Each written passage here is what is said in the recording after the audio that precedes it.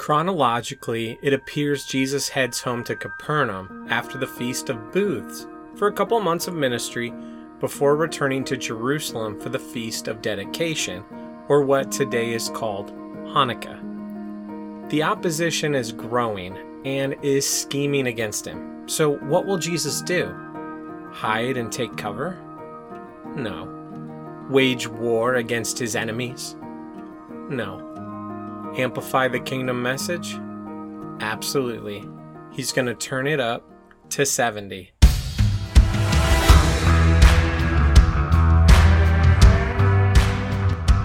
Welcome to Anakinosis, where we renew our minds towards biblical worldview in the scriptures.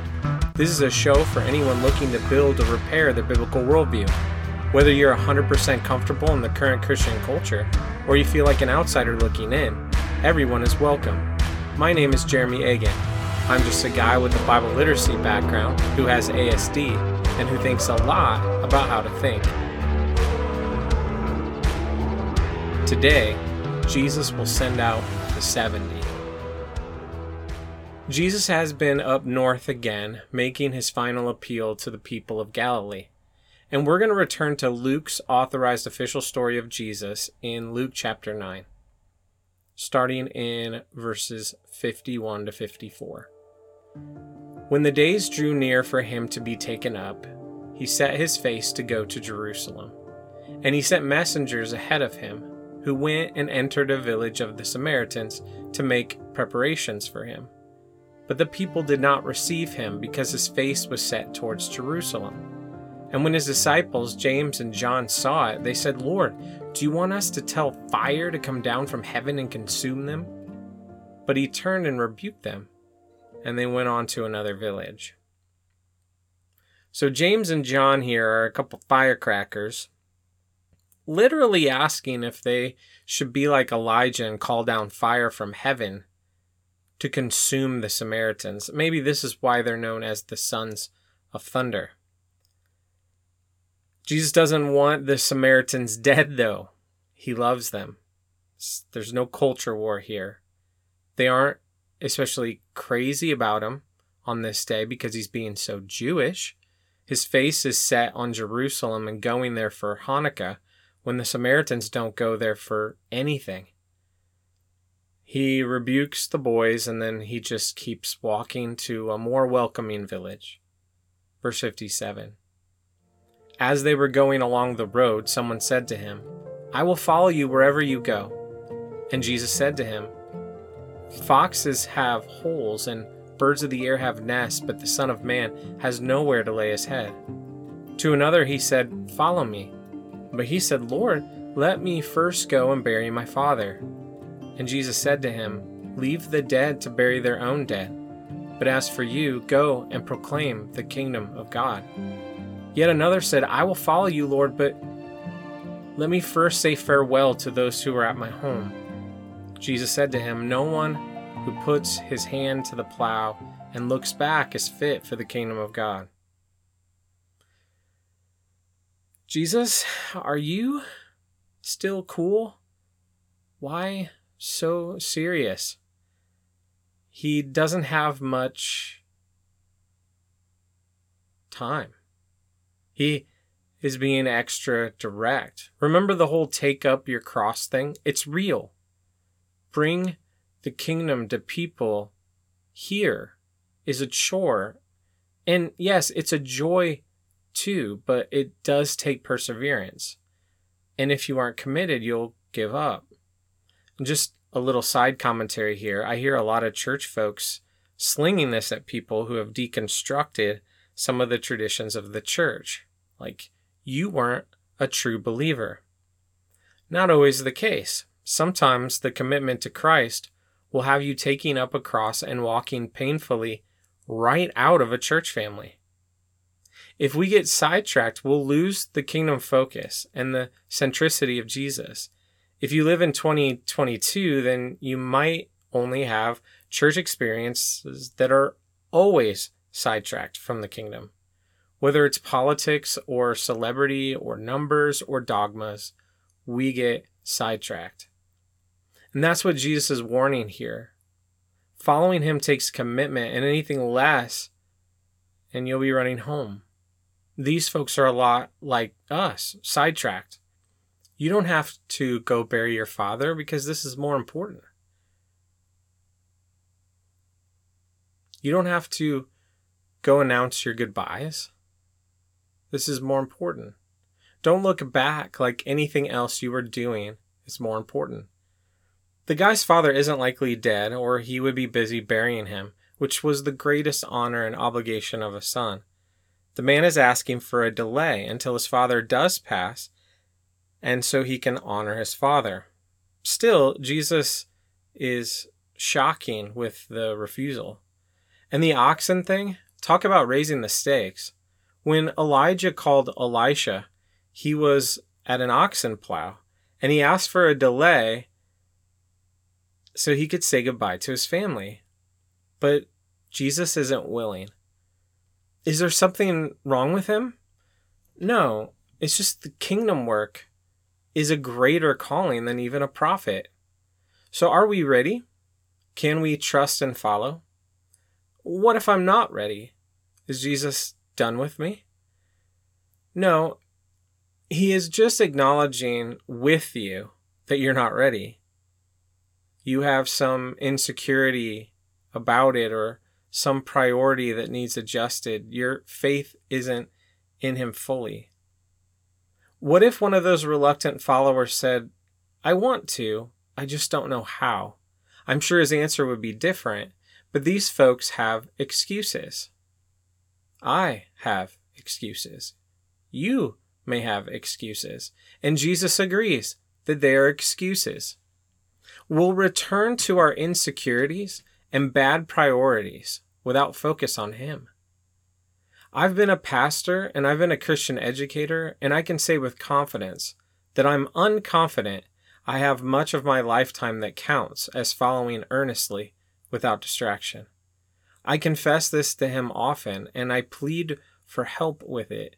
I envy Peter, who can just leave everything. Even Elisha, that can leave the wealth of 12 oxen for a sackcloth just after a delayed party. I have excuses, but Jesus doesn't say that these people are cut out of the kingdom like he did the Pharisees. He doesn't speak of Gehenna or permadeath. Belief is an issue for that. This is the committed follow. This is discipleship. And Jesus says he has no home, no place for his head to rest. So following him isn't the easy path. It's not full of cushions and things of that nature. The work of love and grace and justice and peace is gritty. The Friends of Rich Mullins just put out a new album. They took Rich's rough cuts from his final recorded tape, and they gathered his friends to make a new 18-song album called Bellsburg, after the name of the city Rich's old home was in and where they recorded. They advertised that Amy Grant, Mitch McVickers, Cindy Morgan, and people like that are on it. But my favorite track so far is Rich's interpretation of this passage, and it's covered on the album by Kevin Max, formerly of DC Talk. I'll put a link to the album website in the show notes. The bridge goes like this. Birds have nests, foxes have dens, but the hope of the world rests on the shoulders of a homeless man. You had the shoulders of a homeless man, and the world can't stand what it can't own, and it can't own you because you did not have a home. And that's also why we fear following Jesus. What if the journey takes us there as well? We have to sit uncomfortably with that and ask ourselves, are we willing? And if we're not willing, what is that? Now, many scholars think we should jump to Luke 17 real fast and then go back to chapter 10. Why? Well, Luke was writing an orderly account, but it may have been more liturgical than historical. This next passage happens on the way to Jerusalem, and Jesus has very few of those journeys left, especially stories facing Jerusalem, but near enough Samaria for this story to work. And I don't see Jesus in this area again, making it difficult not to chronologically place the story here. So this is from Luke 17, verses 13 and 19. On the way to Jerusalem, he was passing along between Samaria and Galilee. And as he entered a village, he was met by 10 lepers who stood at a distance. And they lifted their voices, saying, "Jesus, Master, have mercy on us." When he saw them, he said to them, "Go and show yourself to the priest." And as they went, they were cleansed. Then one of them, when he saw that he was healed, turned back, praising God with a loud voice. And he fell on his face at Jesus' feet, giving him thanks. Now he was a Samaritan. Then Jesus answered, "Were not 10 cleansed? Where are the 9? Was no one found to return and give praise to God except this foreigner?" And he said to him, "Rise and go your way. Your faith has made you well." 1 out of 9 returns and worships Jesus, falling at his feet and praising him as God. We don't know if they're all Samaritans, but it seems like Jesus is identifying this man as different than the others, calling him the foreigner. The Samaritan is the one who worships him. Jesus shows mercy even when it will be abused. Jesus knows 9 of these 10 men will abuse the mercy given and not respond properly to his love. He knows, but he still shows mercy. When we see someone in need, how many times do we withhold mercy because of what we imagine they might do? Jesus would have us do it anyway, even if you knew what you don't know. Now we can go back to Luke 10, which starts with after this. And Luke intends us to be thinking about after Jesus said he doesn't have a home. Luke 10, 1-13.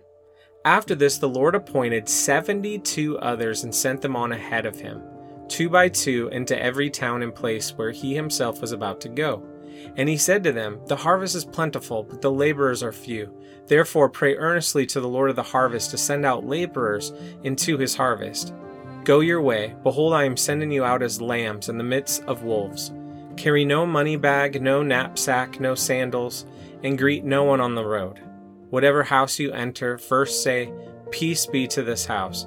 And if a son of peace is there, your peace will rest upon him. But if not, it will return to you. And remain in the same house, eating and drinking what they provide, for the laborer deserves his wages. Do not go from house to house. Whenever you enter a town and they receive you, eat what is set before you. Heal the sick in it and say to them, 'The kingdom of God has come near to you.' But whenever you enter a town and they do not receive you, go into its streets and say, 'Even the dust on your town that clings to our feet, we wipe off against you.' Nevertheless, know this, that the kingdom of God has come near. I tell you, it will be more bearable on the day for Sodom than for that town." Yes, these are almost the exact same words Jesus used when he sent out just the 12 apostles for ministry. And they're followed by the exact same words he spoke to the cities of Chorazin and Capernaum before condemning their lack of faith.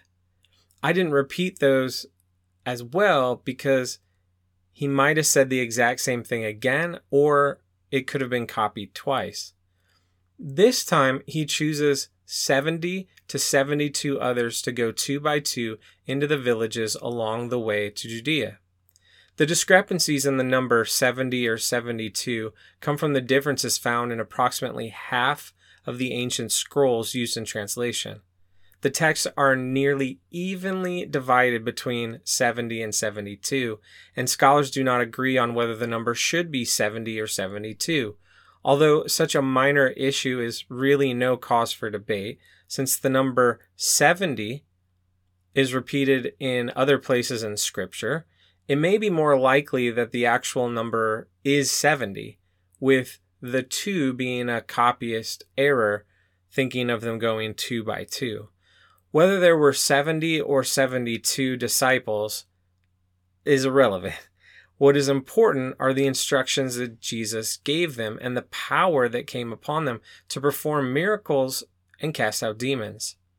What's interesting to me is that Moses appoints 70 elders to help him in Numbers 11, and Jesus selects a similar number of folks to help his mission.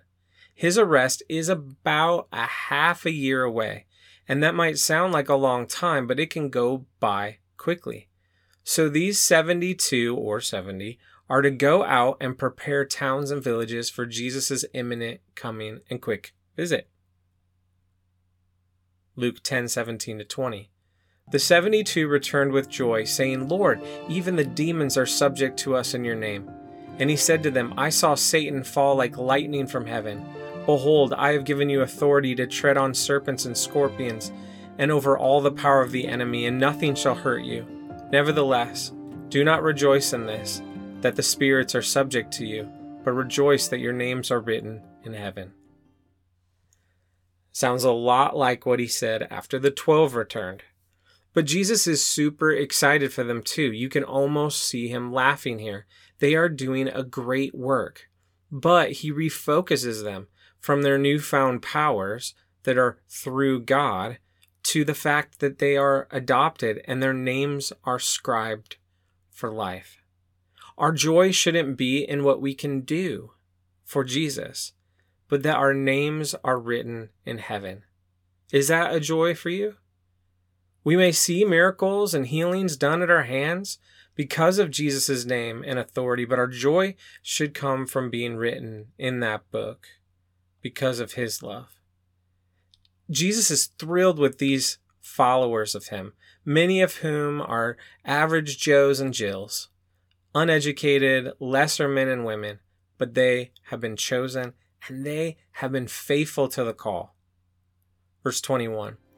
In that same hour he rejoiced in the Holy Spirit and said, "I thank you, Father, Lord of heaven and earth, that you have hidden these things from the wise and understanding and revealed them to little children. Yes, Father, for such was your gracious will. All things have been handed over to me by my Father, and no one knows who is the Son except the Father, and who the Father is except the Son, and anyone to whom the Son chooses to reveal him." Then turning to the disciples, he said privately, "Blessed are the eyes that see what you see. For I tell you that many prophets and kings desired to see what you see and did not see it, and to hear what you hear and did not hear it." Again, this is very similar to what Jesus celebrated with the 12. He is giving these 70 to 72 disciples primo treatment, full attention and celebration. He tells them privately that what they are seeing is what the world has looked forward to for ages. Moses looked forward to it. Elijah foreshadowed it. David was promised it. Isaiah prophesied about it. And now the disciples are the living, breathing kingdom ambassadors on earth. And you guys, that's not over. We can still be a part of that. We just forgot. Jesus wants them to take note of the moment, to note the justice, the peace, the healing, the restoration, and the hope that the mission is bringing. The kingdom is breaking through. As we continue to build our biblical worldview, we want to think about what in our minds needs renewed. We must have faith to be saved. We must have commitment to be disciples. You can be saved and not be a disciple, but why? Many of us will go back and forth through life. Due to ourselves and our circumstances, we'll take breaks, we'll go backwards, we'll go forwards, we'll trust Jesus when we focus, and we'll follow him. It is what we want to do. Can we pray that Jesus takes everything that's in the way that holds us back? Hear me, this isn't Platt's book Radical. You don't have to be homeless to be Jesus' disciple, but someone might. I used to tell my students this, but only you can follow Jesus like you. Only you can follow the Spirit to Jesus like you. There's not a cookie cutter discipleship. There is following. Messy, gritty following. I used to pressure myself to surrender all, and at that time I tied this directly to even my own salvation. I thirsted for spiritual highs, and surrender is part of this scenario, but there isn't pressure. Most of Jesus' disciples chose to follow him rather than were obligated to do so. This was actually the style of rabbinic discipleship at the time. Typically, pupils chose the teacher. When you're ready, go. Thank you for listening. Anakinosis is a project for anyone, anywhere who's looking to renew their biblical worldview. Next time, Jesus will be in Jericho.